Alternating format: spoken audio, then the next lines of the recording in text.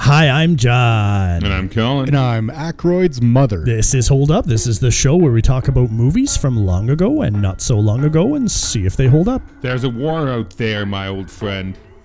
A world war. And it's not about who's got the most bullets. It's about who controls the information. What we see and what we hear and how we work and what we think. It's all about the information. If you love him, if you really love him, then just keep on loving him. And never let him know that you know what he thinks you don't know. You know? You know? Hi, my name is Werner Brandis. My voice is my passport. Verify me. Cue the theme song. So, people hire you to break into their places to make sure no one can break into their places? It's a living. Not a very good one. Anybody want to shut down the Federal Reserve? Anybody want to black out New England? Anybody want to crash a couple of passenger jets? I said, turn it off. Turn it off! So it's a code breaker? No.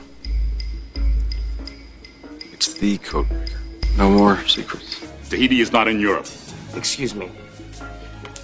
When you get the box, then you give us geography lessons. Until then, this man goes to Tahiti. And give him head whenever he wants. Give him head. Help. All right. Sneakers. 1992. I was excited to do this movie. Hugely fond memories of this movie. Because it's, of course, written and directed by Phil Alden Robinson. And it has quite a nice cast in it. Let's go.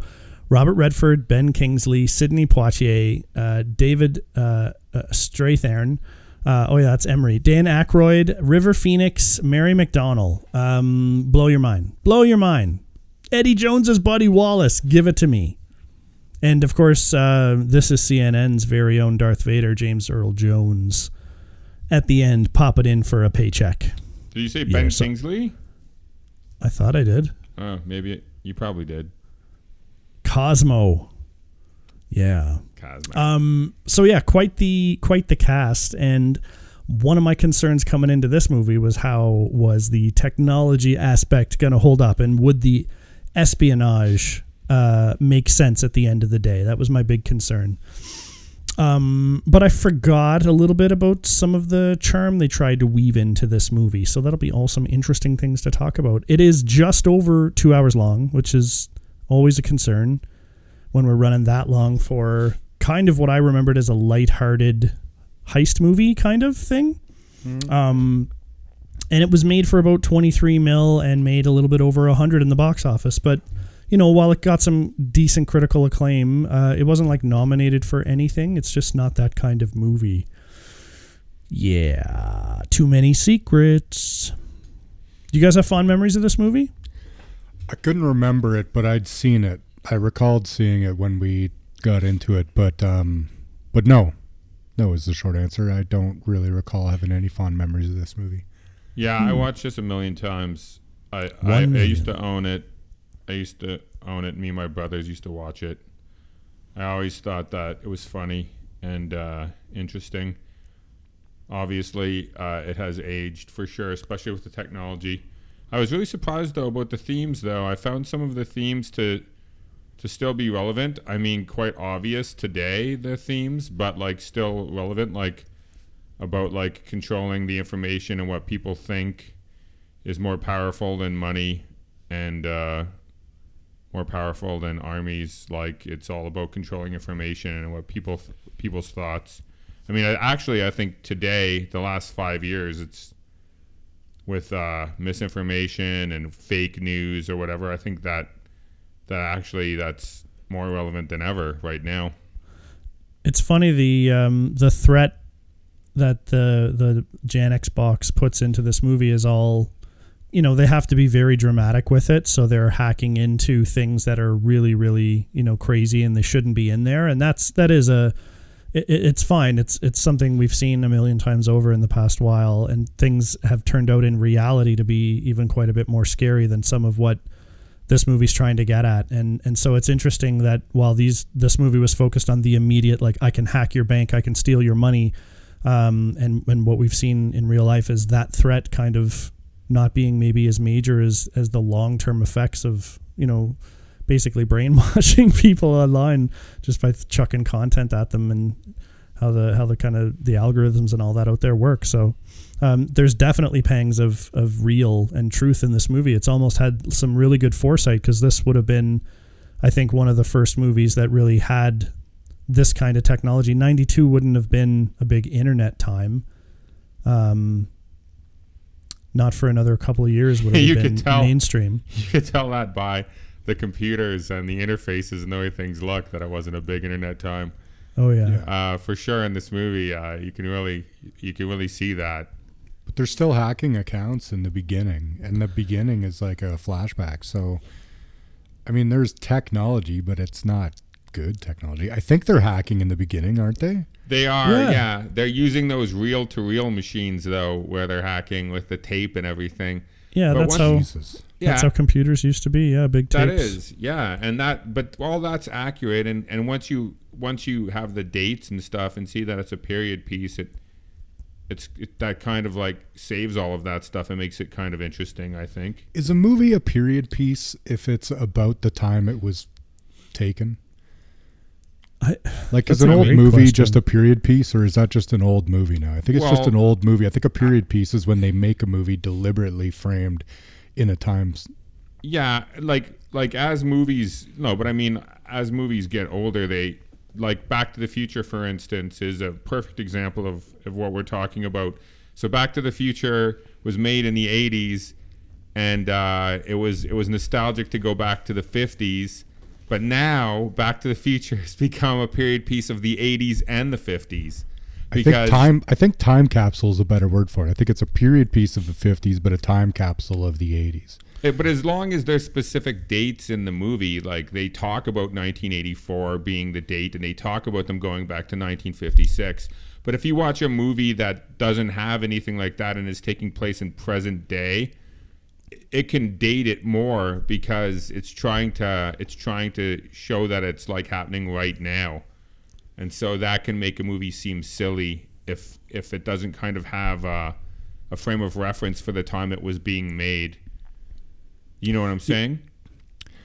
I do. I don't think we are seeing eye to eye on our point. Not that we disagree. I think that we're not able to. I think if you're focusing on like the dates and times of when things are happening in a movie, like it works in the reverse too. So Back to the Future 2, they go into the future. So what's the year they go to? 2015. It's somewhere in there. Yeah, it's already happened in our world. So now it's 7 years later, and it completely ruins Back to the Future too, because but under your those dates. But under your guidelines, isn't that a period piece then of 2015? Well, maybe time capsule is a better term for it. A period piece, you're right, is specifically made. Like, so if you made a movie this year about something that happened 20 years ago, I guess that's considered a period piece, yeah. Yeah, I guess that's all I'm shooting for, is looking for where the definition is. It's something I've wondered before. Yeah, the terminology is you're right, is when you specifically make something. It's really interesting because when I think of things that age a movie, it's in the style usually that I'm talking about, like, because it's like dog shit. It's not modern. There's so much better now, so that will age a movie for me. But it's not the period when it's shot. That's, yeah, I think, and I think Brent got to an interesting point around period piece, because I hadn't quite thought about what makes a period piece, quote unquote. And can this be considered one? I'd say probably not. But it is about a specific piece of time, and not much about the way this is movie done ages it, except for like they're using old technology, but it seems right for what they're doing. Like you accept that this is 1992, right? Yeah, but the definition is when you set out to make, so Master and Commander, when you set out to make a movie that took place in a certain period of time, yeah. And that definitely wasn't this.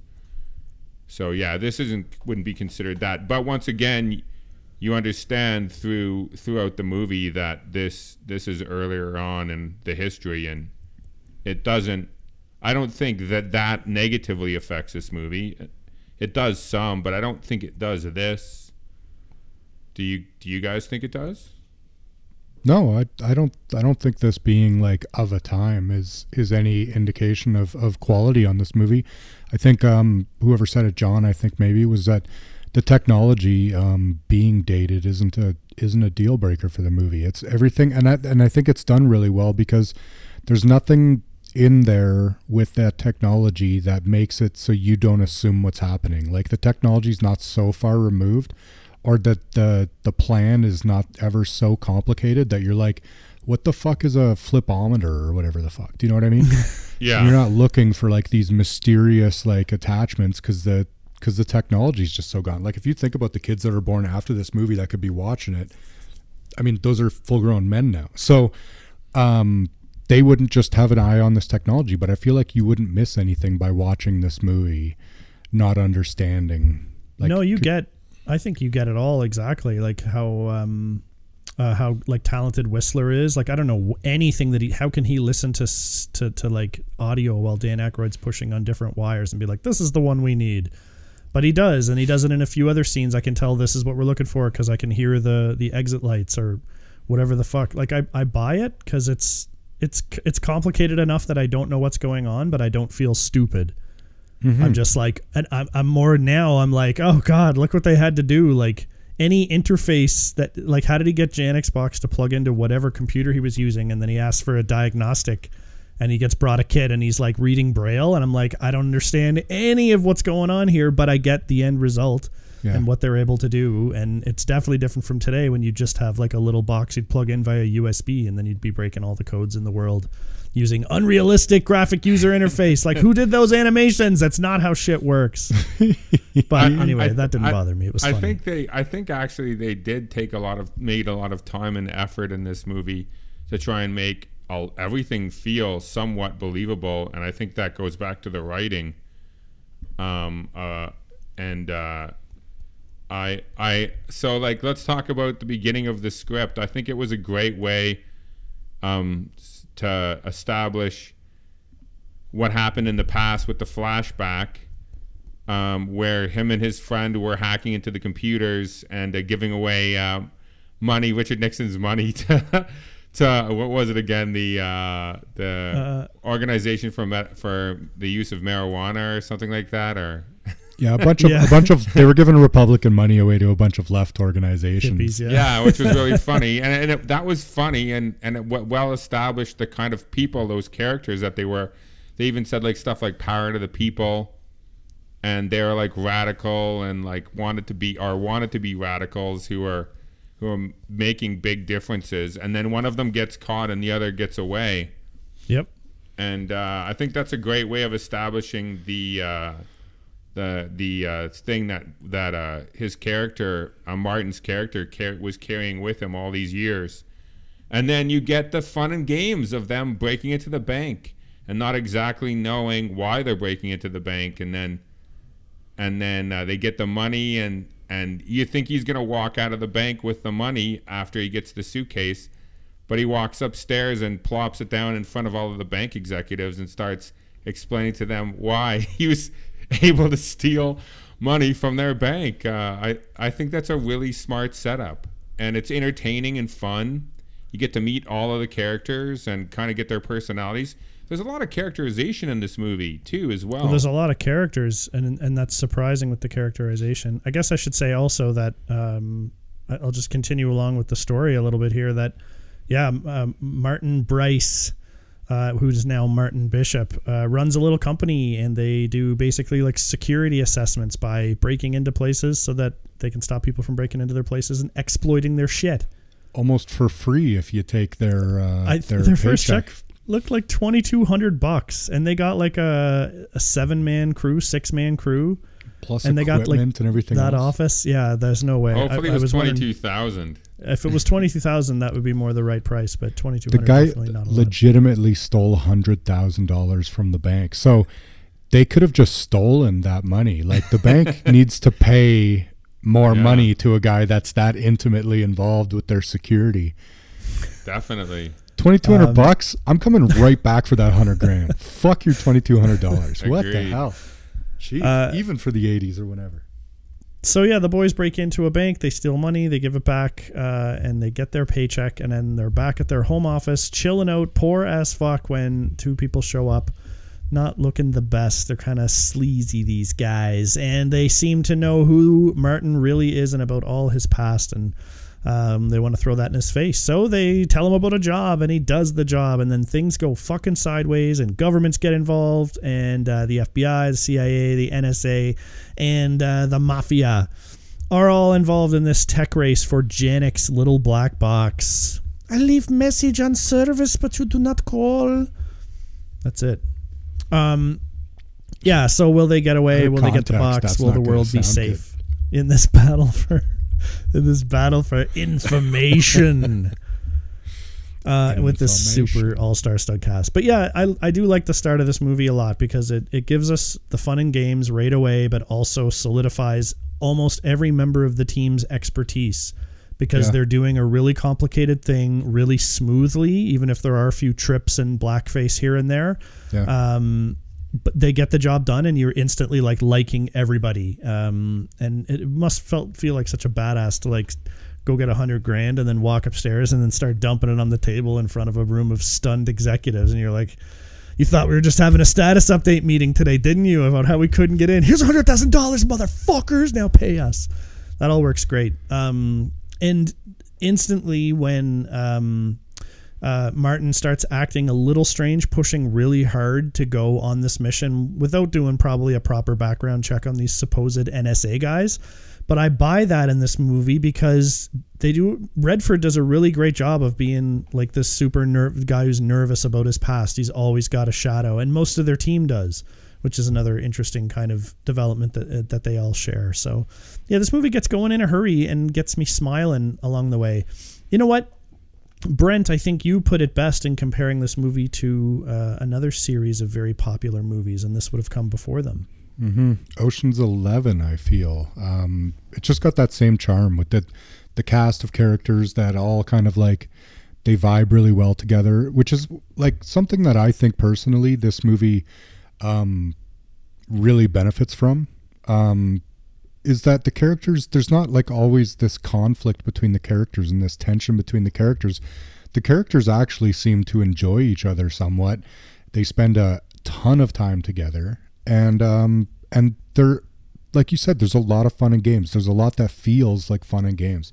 And I think that's why the movie feels like it moves along as well as it does, because, I mean, we watched this with my girlfriend and she did not like it. She told me afterwards she found it to be incredibly boring. And she loves boring movies. So let that take what it will, but I found this movie to move along a little better than that, because I find that the characters dynamic between them, the way that they can interplay and maintain like those small bits of tension without it being like overdrawn into big dramatic conflict. I think that would ruin it otherwise. I think the movie would become too thick and it loses its fun. I think it's something that not a lot of people do, is they think that everything needs to have conflict instead of tension. I think tension is the key, right? I agree. I agree 100%. And like, you get little things like, where'd you get the $50 for these downtown plans? From Mother's wallet. Everyone has a good chuckle and we move on, right? So you can tell they rib each other, they fuck with each other. Mother and Sidney Poitier's character like can't stand each other, but when the shit hits the fan and like it's time for business, like there's none better than you. Complete trust. Yeah. They're able to flip around like that, like really, really well. I think in this case even better than parts of Ocean's 11, but some of the characters are more caustic in Ocean's 11 and those Oceans. There's always like a really off the chain members of the team, and this doesn't really have that. This doesn't go to the same level of silliness, I guess. Totally. It goes with the lighter but a little more serious, and it's a balance I really, really enjoyed, and I enjoy in Ocean's 11 too. Like that over the top silliness is, I find it good. But if I compare the two levels of silliness, I'm more of this kind of person. I'd like a little bit more serious, like higher stakes that feel bigger and more real. Yeah. Yeah, because the tone is more grounded in like in something I think that's relatable. I don't think people can relate necessarily to breaking into a huge casino for that, but I think everyone has this part of their brain where they've imagined getting in trouble with the government, and imagined like just the thought experiment about like, would I run if I needed to, like if I got implicated in something, or would I like hang around and get caught? Like, what is the move here, right? So these guys, like obviously, like you said, this is turned up. But I do find these stakes to be a little bit more bought in, and it is a less silly world. I think those are great points.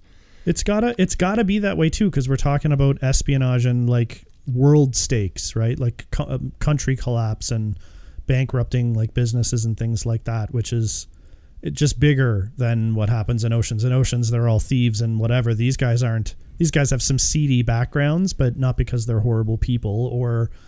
They just got some skeletons in their closet, and it's interesting to learn a little bit about them. And every character kind of has their moment to shine, and yet none of them steals from anyone else. And Redford like confidently takes the lead here, and like he kills it. Everyone kills it. There's like great acting across the board in this movie. I think this movie is much better than Ocean's 11 because of all the reasons you guys talked about, and not only that, but even though there's a little bit of this in Ocean's 11, I mean, you really feel these guys are underdogs. They're all kind of geniuses at what they do, and that kind of gets explained when the fake NSA agents show up and they start listing off all of their the people that work for him and like how they were caught breaking the law or stealing or whatever they were caught doing. And how even Sidney Poitier's character was for some reason let go from the CIA, but no one knows why.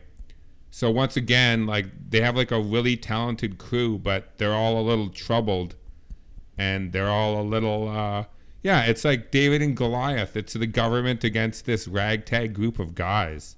Like one of these guys on a team of people would like be an outcast, but these guys as a team is a unit, right? That's interesting. It's like Suicide Squad, I guess. If it's any good. It's an all-star game. And there's so much great humor in the van. There's I mean, how many great scenes are there in movies about the guys in the van, like in True Lies, or with. But in this movie, there's like, it's almost always great scenes of the guys in the van. Whether they're like trying to help him out of a jam when he gets caught and they're like feeding him lines and they start saying shit he shouldn't say, like, and make sure you give him head as much as he wants. Yeah. And Redford almost says it. Yeah. Or when they're watching him, the scientist and his girlfriend having sex, and they're all coming up to the camera trying to get a peek. Yeah. And Sidney Poitier like tries to be mature and screams at River Phoenix, but then he sneaks up behind Redford and he's like, hey, let me take a look. Yeah. And Redford moves out of the way so he could see. It's like, and then all of the conversations between Aykroyd and Poitier about the CIA and cow mutilations and the fake moon landing and the Kennedy assassination, all that stuff still works shockingly. I think that's great. It's not over the head. No, yeah. but it's also still those kind of topics seem relevant. Like how much talk is there today about the world being flat and the moon landing being fake, and a surprisingly huge amount. Yeah, a ton. So that it's almost funny that they make his character seem super crazy because of these theories, and now there's like 20 or 30% of the population we're finding out who are just like Dan Aykroyd's character, and they love conspiracies, and they love to believe that things aren't true, and they love to think that all this crazy shit is real, just like Aykroyd's character. I mean, don't get me wrong, some of the crazy shit is true, but like the stuff he's talking about is hilarious. Yeah. Yeah, I figure maybe Dan Aykroyd just ad-libbed most of that because he's pretty out there with his thinking. Yeah, maybe. But I feel like his character, though, was... I mean, all of these characters are really specifically well-written. He builds to a point later where he just picks up a paper and goes, more cow mutilations, and Poitier just yells at him to shut up. It's it's awesome the way that they do that. Yeah. It is really funny. It's just fun to spend time with these guys. Yeah, no, I agree. You want to. You never miss a beat. You're like, it's tense, it's funny. You're with them the whole way, and they're like with each other. When they have disagreements, it's minor. Like by the next day, it's all okay. I thought about it, I was wrong. You thought about it, you were wrong. I still don't agree with you. Okay, but we're gonna do it. Okay, I'm with you. You know, all that shit is resolved. So there's not a lot of there's a lot of external stakes, right? So you don't need that much on the internal team. You just need a little bit of shit to break up the characters and but you don't let it linger too long, and you still have them as a unit by the end of it, asking for FBI agents' phone numbers, and didn't use a 555 number, which was interesting. I thought she Probably did say a real 555. Did not. Oh, nice. Especially for 92, that's interesting. I like how they set all that stuff up so well in the beginning too, and they're all talking about what they're going to do with the money. And they all have like these things, and at the end they all get what they wanted, which is also kind of great that the NSA has to pay for Aykroyd's Winnebago, and he has to send Sidney Poitier and his wife to not only Europe but Tahiti.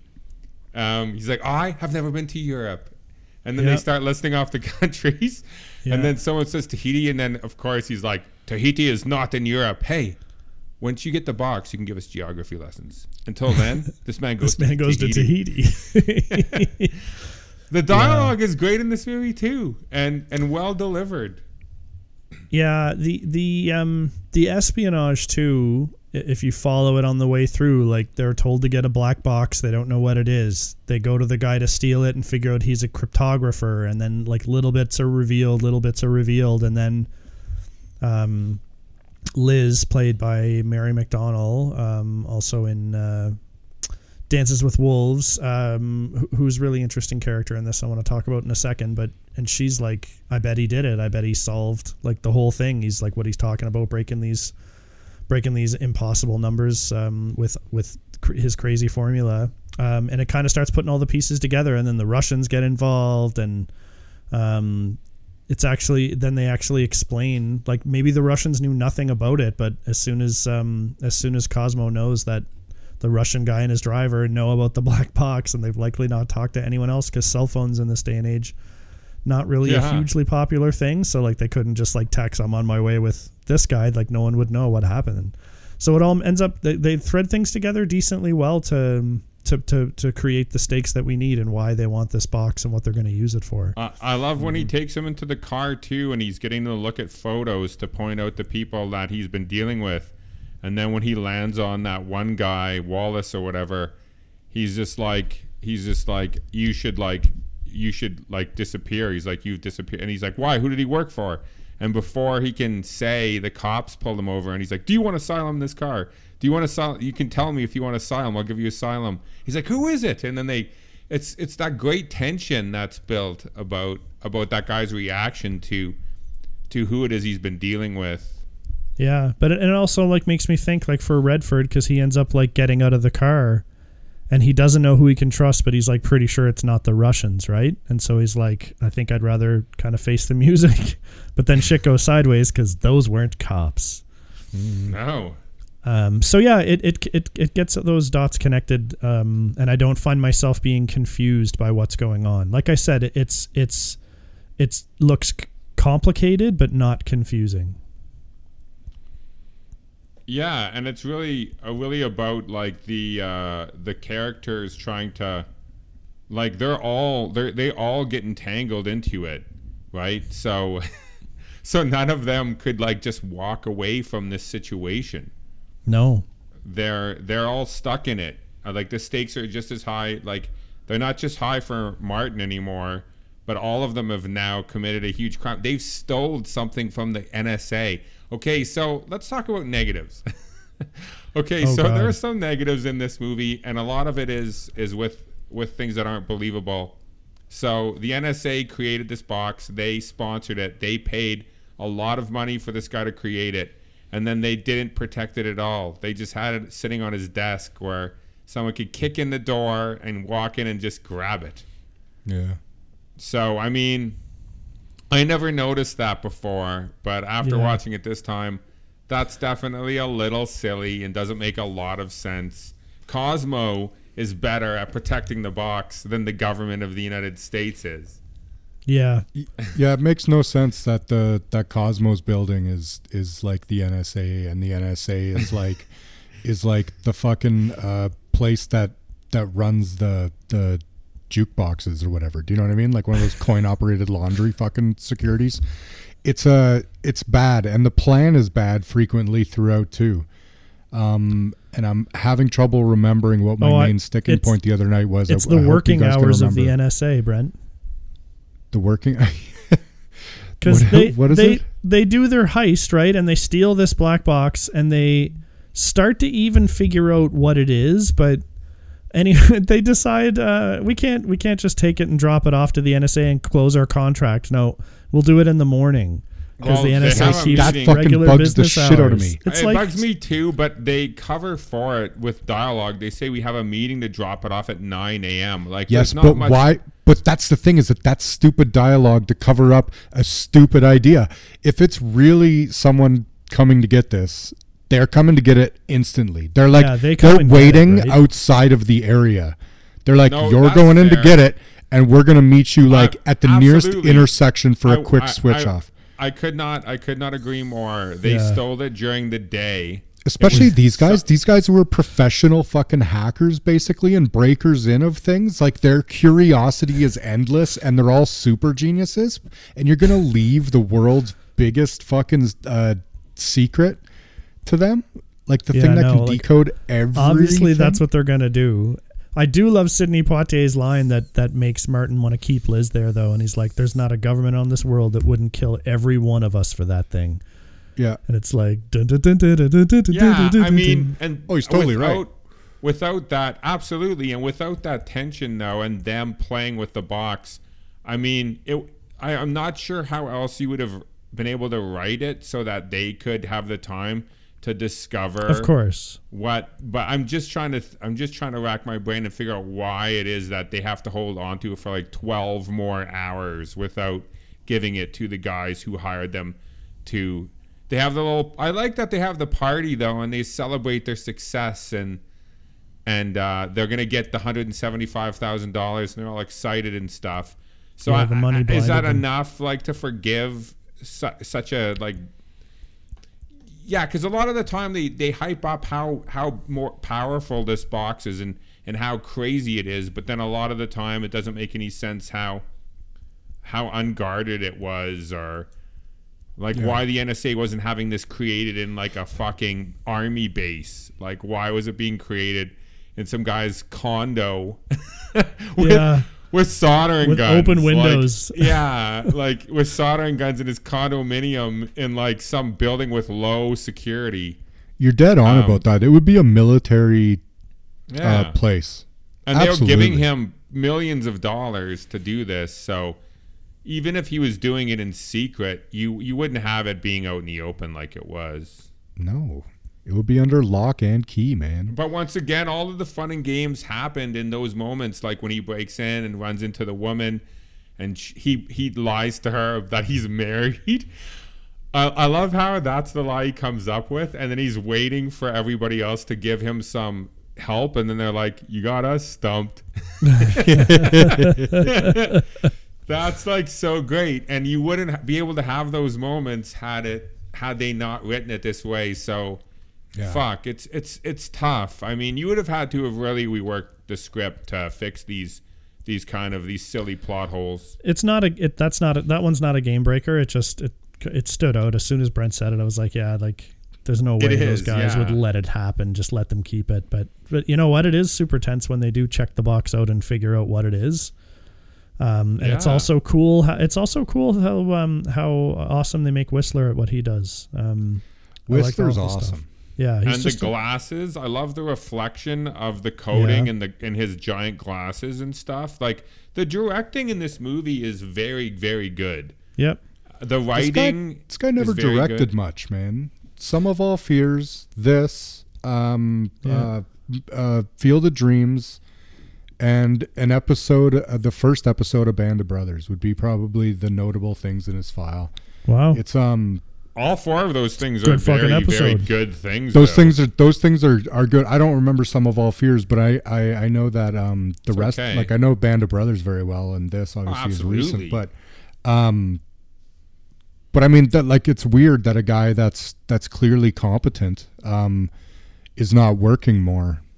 I mean, there's a big spread in his career where he did nothing from like 2000 to 2017, and then he created some show that's went for like 5 seasons. But a big span where he wasn't working, and I just wonder, like, if that's by choice or was there some kind of a thing? No, that's fair. It could have been by choice. Also, this industry is so fucked that, like, you can win like an Academy Award and be like a fucking like A-list actor one day, and then you could be fucking Skid Row and no one wants to put you in anything the next. Yeah. It's such a fickle industry. It's tough, man, even if you're doing good projects. Like, think about how popular Field of Dreams alone was.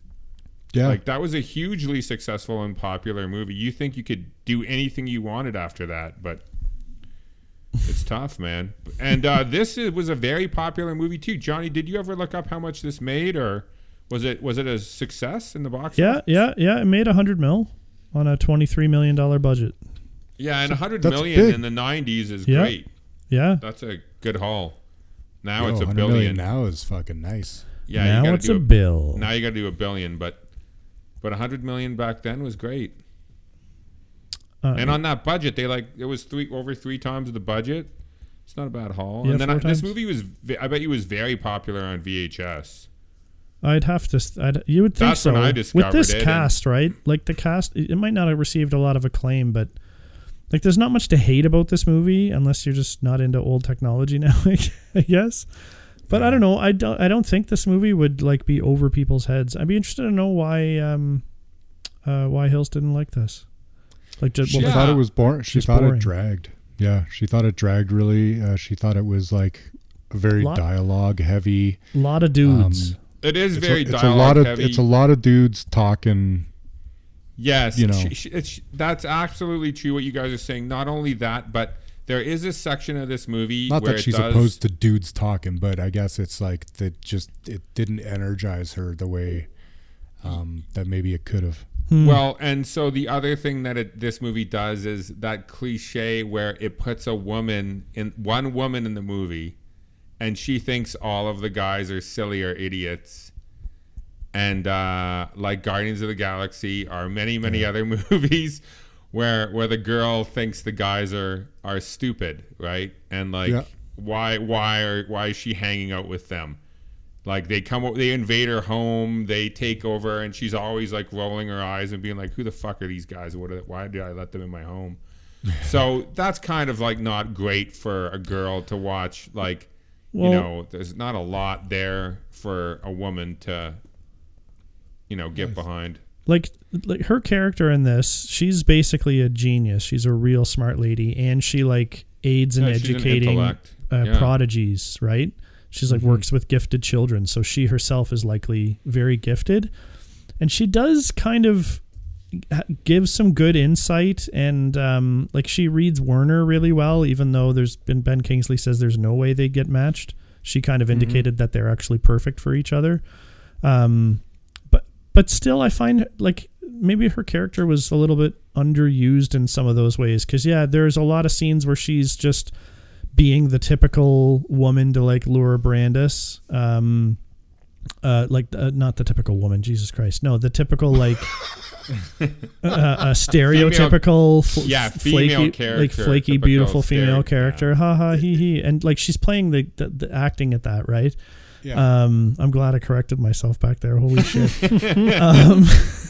I think that was a good correction. Yeah, it definitely was.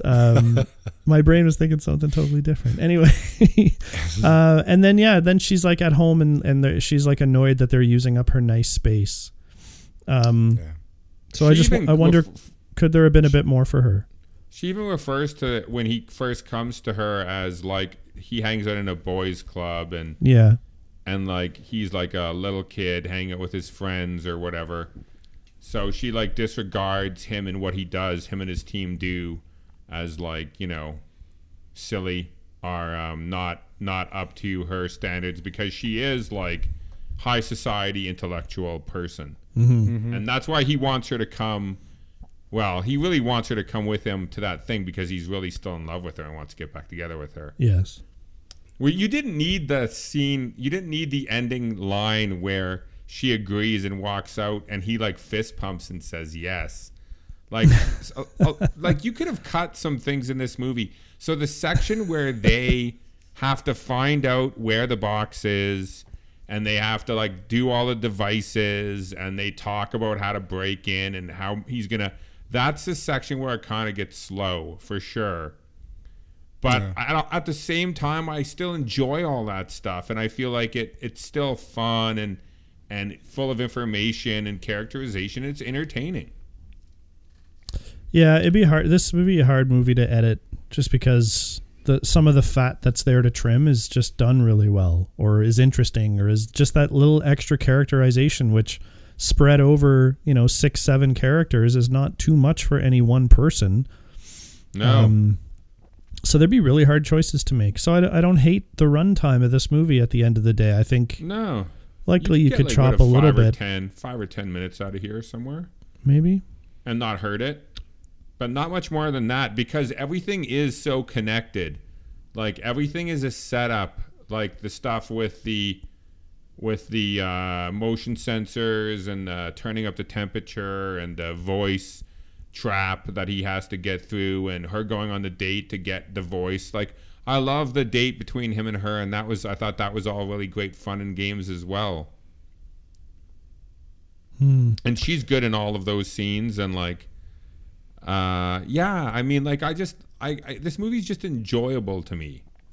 Here's a question for you. The character Cosmo, played by Sir Ben Kingsley, at times he stretches the truth to like win a particular argument, and I maybe was a little bit confused at how exactly things fit in at the end. So maybe a few questions, if you don't mind, would be, is he the mafia kingpin or is he a mafia stooge and he's just caught up in it? Or is he acting on his own? Because I got the sense he worked for people. I get the impression he works for people, but has since elevated himself to the level where he is also quite formidable. And I think that he maybe has like his own thing going on, but is also still providing services. It would be my guess. Because like when Martin is knocked out twice and has a pistol like smashed into the top of his head and doesn't have concussion or anything like that. They take him to Cosmo's office, and then Cosmo has a little chat with him and makes it seem like his office is bugged. And then they go into the quiet room, the server room or whatever, and then they continue the talk. But then by the end of it, he's like, he won't team up with me. I just knock him out and send him away. I don't know. That was just like confusing in what he said and did. And I couldn't tell when he was gaming to get what he wanted and when he was telling the truth about his scenario. So I agree with you. The thing that bothered me about Cosmo this time, I think Brent's right, because he points up in the air like the room is bugged, and then he wants to go in there and talk about like, like old what he wants to do with the box, not about protecting the people he works for, but he has his own agenda that he doesn't want them to know about, where he's gonna like do crazy shit. And but the thing that bothers me is that at the end of the movie, when Marty breaks back in, he's like, I can't kill my friend. And then when he's on the roof, he can't kill Marty and he wants him to stay. And I think that's what they should have rewritten, because when he first meets with Cosmo in Cosmo's office, Cosmo like basically goes in and changes the FBI record, so they're going to catch him for killing 2 people with that gun, and then knocks him out and throws him out onto the street. But that's not how Cosmo actually feels about him at the end of the movie. He wants him to stay. So what he should have done in that scene was ask Marty if Marty wanted to join him. And Marty should have turned him down and said, absolutely not. I don't want to be a part of this craziness. And then he knocks him out. But then there's not the stakes of, you don't have the stakes of him being caught for murder, but they still have trouble to deal with about the box because they stole the box from the NSA. Is that not enough? Because does that make sense to you guys? Why would he do that to Marty and then at the end be like, stay, and like, I need someone to do this with? Like, he seems lonely and he doesn't want to do this alone. I got the sense he was bipolar. He was trying to talk him into it. Yeah, well, you got to wonder, right? And like, it's okay if he's crazy, because he definitely seems off balance. Like, if they hadn't had the scene where Martin ran up to the window in 1960s when Cosmo was getting arrested, like, Marty at least went back as far as he could to warn him. And like, I was pissed that Cosmo didn't recognize that. Instead, he seemed to blame Marty for not getting caught. And really, like, that's bullshit. Anyway, so I always thought he was a little bit unstable, because that was his perspective on things. At least it seemed like it. I just feel like if he would have said, join me at the time, and Marty said, absolutely not, like, you have to give this box back. You shouldn't have this box. It's too much power for anyone to have. And then he's like, oh, well, and then he could have those guys come in and get rid of Marty. And then Marty still has to get the box back. But this way he was like basically sending him to jail. And then at the end, he didn't want to kill him or send him to jail. He wanted him to join him. So I think him joining him should have been the initial meeting. That's the thing. It was, though. He did ask him, and he only put his name in the database and kicked his ass out after he said no, he didn't want to join him. Did he say that? Yeah. I don't remember him ever saying that. In the server room, they were reminiscing about old times, and he's like, remember, Marty, we were going to change the world, and he's like, we still could, and he's like, no fucking way, you crazy dick. And he's like, fine, I'm going to send you. Then he's petulant, right? With his response. But that's okay, but why send him to jail? Because he was why get the revenge? Because it doesn't seem like he wants revenge, except for that one bad part of writing where he wants revenge and wants him to experience prison like he experienced prison. That just seems to come out of nowhere for me. Yeah. And I feel like it was a stakes raise that didn't need to be in there. Mm-hmm. Yeah. That's just me, but maybe I'm wrong. Yeah, I mean, we also talked a little bit, like, what are the statute of limitations on a thing like that? Where maybe even, like, if Cosmo, when he was arrested, said, I acted alone, or didn't admit that Martin was there, there'd be no one even close to looking for him. So I don't know why people were looking for him. And it wasn't about that, though. He said when the FBI checks the fingerprints on the gun, they're going to find your fingerprints for Martin Bryce for shooting that Russian guy in the limo, and then when they go to your records, they're going to find your alias is Martin Bishop. So he's going to go to jail for murder. That for sure. That he did like that day. There's no statute of limitations for that. Yeah. All right. Well, that's a good point, because that was also a pretty big sticking point. Is that this guy's like obviously 30 plus years later. Yeah, he would never do time for their dalliances when they were in college. Well, yeah, actually, and that's before the shooting thing. So yeah, so like, why he was running from that still, and the threat of that, like, you know, we know who you are, Mr. Bryce, and I'm like, the NSA is here like 40 years later. Like, what do you know? Call a lawyer? Yeah, and then you kind of call your lawyer. Yeah, I'd say allegedly, like, he's if this happened, genius of everything except for seeking professionals. Yeah. Like when he needs surgeries, he just grab a rusty spoon and a fucking knife. But once again, call a fucking lawyer, Marty. Drilling down through all of this, it doesn't make sense. But when you're watching the movie, it moves quickly. You just get caught up in the. That's why I'm surprised that she thought the movie was slow, because I thought it moved quite well. It's because they're like obstacle, plan, do the obstacle. Defeat, yeah. Like, you know what I mean? And then obstacle, plan, study, talk about the thing, and then do the thing. Like, it's... I like that. I like that so much. I know, but it's for some people. Like, this movie isn't universal. There are some movies that I would say that's are fair. Closer to universal movies, right? Yeah. This is definitely not that, yeah. No, and I think we like this because we all like gadgetry, and we all like caper and heist movies, and we all like totally. like cheering for the, like you called them, the underdogs, and they're like, you know, they're like the lovable scoundrels is what it is. So it's you want to see it, man. Yeah. And I mean, I guess the Ocean's 11 isn't for everybody either. You're right. It is in the same vein. Once again, I think this is better than Ocean's 11. But 100% agree. Yeah. It's Ocean's 11 is ruined by the ending. The way that they have fucking Andy Garcia go over the entire plan, like everyone watching that fucking movie's a mongoloid, is beyond gross. That should never have made a cut. Did you really think it was so complicated that we weren't fucking following along as they built a fake vault and did all the fucking fake stuff? Like we could get there, you know? Yeah. Or show it. True. Yeah. Because this movie doesn't do that. The fake outs that surprise you are like sleight of hand. Sleight of hand and like unraveling anagrams. Like that's as complicated as this gets. And then there's a whole bunch of techie shit, but you don't need to get it. You just need to see them succeed and that it's difficult. And who else could do that? Only Whistler. And you're like, fuck yeah, Whistler. He's a superhero. And yeah, he really is. What year is Scent of a Woman? I'm going to say 90. I was going to say 93, but I think it's actually 94, like 96. but 92, so same year. Wow. Shit, So, I should have stuck with my that's- original. That's what's so funny to me is, so in both movies have a blind person driving a vehicle. And this movie is this movie's a million times more believable and a million times more fun than Scent of a Woman.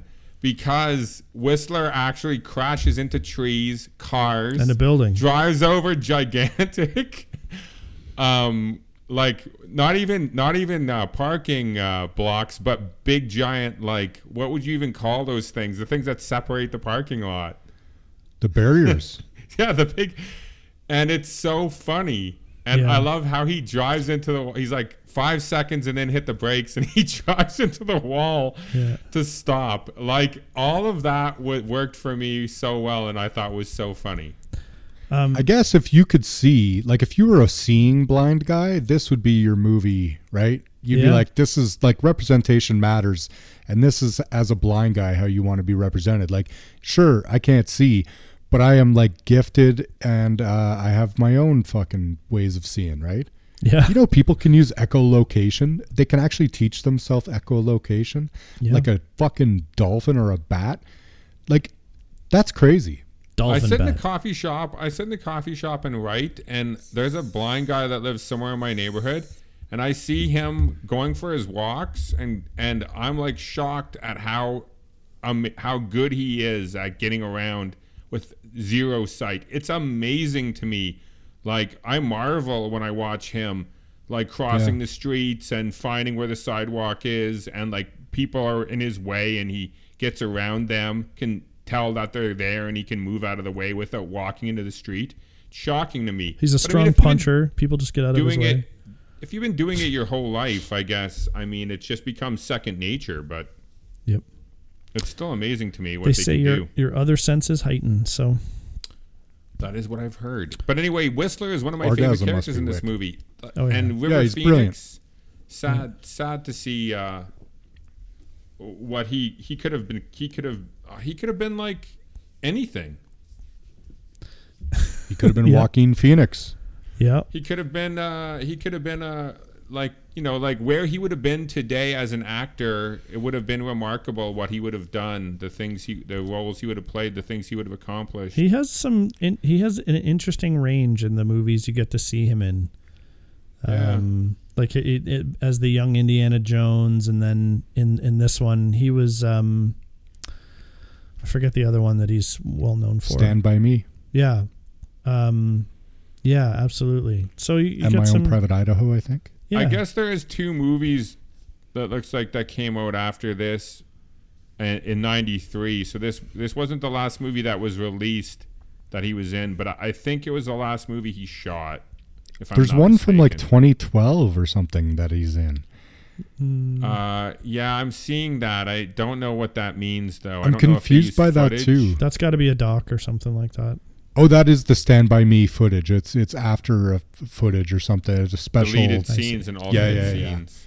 Yeah. Okay. The other one says like 94 is the most recent, right? Yeah. 93. Yeah. So the year after this movie came out, there's two other movies that came out.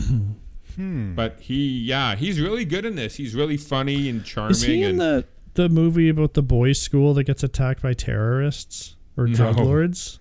No, I know what you're talking about, though. It's called Toy Soldiers. Toy Soldiers, yeah. It is not him. It's Will Wheaton. Yeah. There's a Sean, bunch of people in it. What's his name? Sean. Yeah, Sean Austin. Yeah, Sean Austin. Sean Austin's the main. He leads it. He's like badass. That's true. And there's like, they kill people in that. Will Wheaton gets his fucking chest blown out. It's crazy. Poor Will. It sounds like everybody's thinking this is holding up. Is there anything anyone else wanted to talk about? Don't tell me how to think. Stephen Tobolowsky. Is there any Brandis. I forgot to mention him when I was going over the actors. The music is way. The music mix. The mix was way too loud. What the fuck? Yeah. Maybe it was what we were listening to it on, but no. But like in certain scenes, the music is so high it detracts from the dialogue. And I was saying in one of the main montage scenes in the middle, the music's just cranking loud, but people are saying funny or interesting things that are like characterizing them, or at least worth a chuckle, and the movie's playing it off as if it doesn't fucking matter, and it bugged me. Yeah, me too. Loud. It's really bad. It's like it's kind of. I'm shocked how bad it is. James Horner did the music for it, though. I mean, but I bet he didn't do the levels. The music's not bad. The music's actually quite good. It is the levels. Yeah. A little bit of the jazzy stuff. The music, the directing, the writing, and the acting is all good in this movie. Yeah, this is pros at work. I'll go first. It holds up. Yeah. There, I said it. I don't know. It just like I have fond memories of this movie because 92, I would have been high school, and this would have been really a cool movie with cool things going on. And it just kind of always brings me back a little bit, and it's pleasant. It's very pleasant watch. So I'd say check it out. You thought it would suck? Yeah, it doesn't. Doesn't suck. I agree that it holds up, and I'm gonna try and find it and buy it so I can always own it, because this is a movie that now that I've seen it again, I'll definitely watch it. This would be a movie I'll rewatch a bunch just because it just makes me happy to watch this movie. It makes it. The time goes by fast and I enjoy it. If I was in a bad mood, this is a movie that I would put on. True story. Brentos?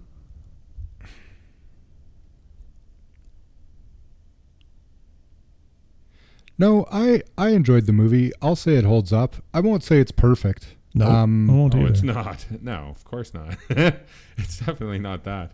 But it does hold up as far as like is this movie still a good movie? Is this movie still an enjoyable movie? Yeah, it is. Yeah. I like it. I didn't find it to drag, actually, if I think about it. I thought that I like the gadgetry, I like the espionage, I like the heistiness. And all these actors are fucking great, and seeing them together is something, I mean, it's really rare. There's the cast here is such a mix. Sidney Poitier and Robert Redford, you could see them together anywhere, but Aykroyd and River Phoenix and what's his face, Blindy McBlindsterson. David Stratham? Yeah. Yeah, I think that's his name. Sorry, Stephen Stratham. David. Stratham. Sorry again. Stratham. Stephen David Stratham. Love you. Yeah, no, it holds up. It's a good movie. Like when someone asks you like Ocean's 11, did you see Ocean's 11? It was fun. Like Sneakers is fun. It's not the best movie ever. It didn't get nominated for anything and shouldn't have, but it's super fucking competent and enjoyable, I'd say. Yeah, I think some movies just go for fun. Wolf of Wall Street, that's all that is. It's just all fun. Entourage, that's all that is. Yeah. Right? It's all just about the fun, taking a peek into a different world and then just having fun with the wild, crazy shit that might occur. Wild and crazy guys. Yeah, explore a story just on that side, I guess. I mean, I don't think there's any big arcs of any of these characters, but I didn't think that it was necessary for Robert Redford's character to have this huge arc. Once again, this was more about them accomplishing something. We did a movie recently where, Master and Commander, once again, it was just about him defeating that ship. He was obsessed with fighting that guy and wanting to win, and he was the underdog. So many of these movies are just these underdog stories. Yeah. Like Rocky, the original Rocky, I'm sure is still fairly good because it's really about this guy who, shouldn't be fighting the champion, and he doesn't even win, but he goes the distance, and he never gets knocked down. He never gets knocked out, and it's hope and perseverance, and they're qualities people want to exist. Absolutely, and friendships like this too. Yeah. Meaningful friendships across the board. Everybody like has each other's backs. So I think a lot of people want that too. Yeah, it's fantasy. It is fantasy. It's not real. What's next movie that's coming up? Oh, we got our Valentine's special. And it's Eternal. And there's Very Spotless. Yes. And Sunshine. Oh, my God. I'm excited about that one. Yeah, Jim Carrey. Let's see. This may be... I'm going to presume that Colin will say this is the only Kaufman movie to hold up. Ooh. The only Kaufman movie? No, actually, probably. Adaptation would also. 100%. Well, I've seen it recently, and I also have, and I totally agree. And I also think that I bet you that Being John Malkovich would too. Ooh. Okay. Malkovich, yeah. That and Rocky, we should get I can't say I'm a fan of Schenectady. Yeah, let's put Rocky. Are you a fan of Schenectady? No. Oh, no, I didn't like that either. I can't watch it again. It's so depressing. I'll never fucking watch it again. Jesus Christ. I had a razor by the time I finished. Yeah. All right, well, Eternal Sunshine of the Spotless Mind, not Mime or Nine, will be next. And we're all very much looking forward to that one. It's going to be lots of fun. I'm very excited about this, yeah. Cool. All right, 3 cools for y'all. Thanks, everybody, for coming out. It's been great to have you, as always. And you know what, folks? Enjoy your shit. Thanks for listening, everyone. Make sure you follow us on Instagram. Our handle is holdup_podcast. You can fire us a comment or two, add a movie to our wish list, and we always post a hint about our next episode in the middle of the week. Feel free to drop us an email directly if you've got some feedback for us. Our email is podcast.holdup@gmail.com. Our podcast can be found where most podcasts are these days: Podbean, iTunes, Google Play Music, Spotify, and Player FM.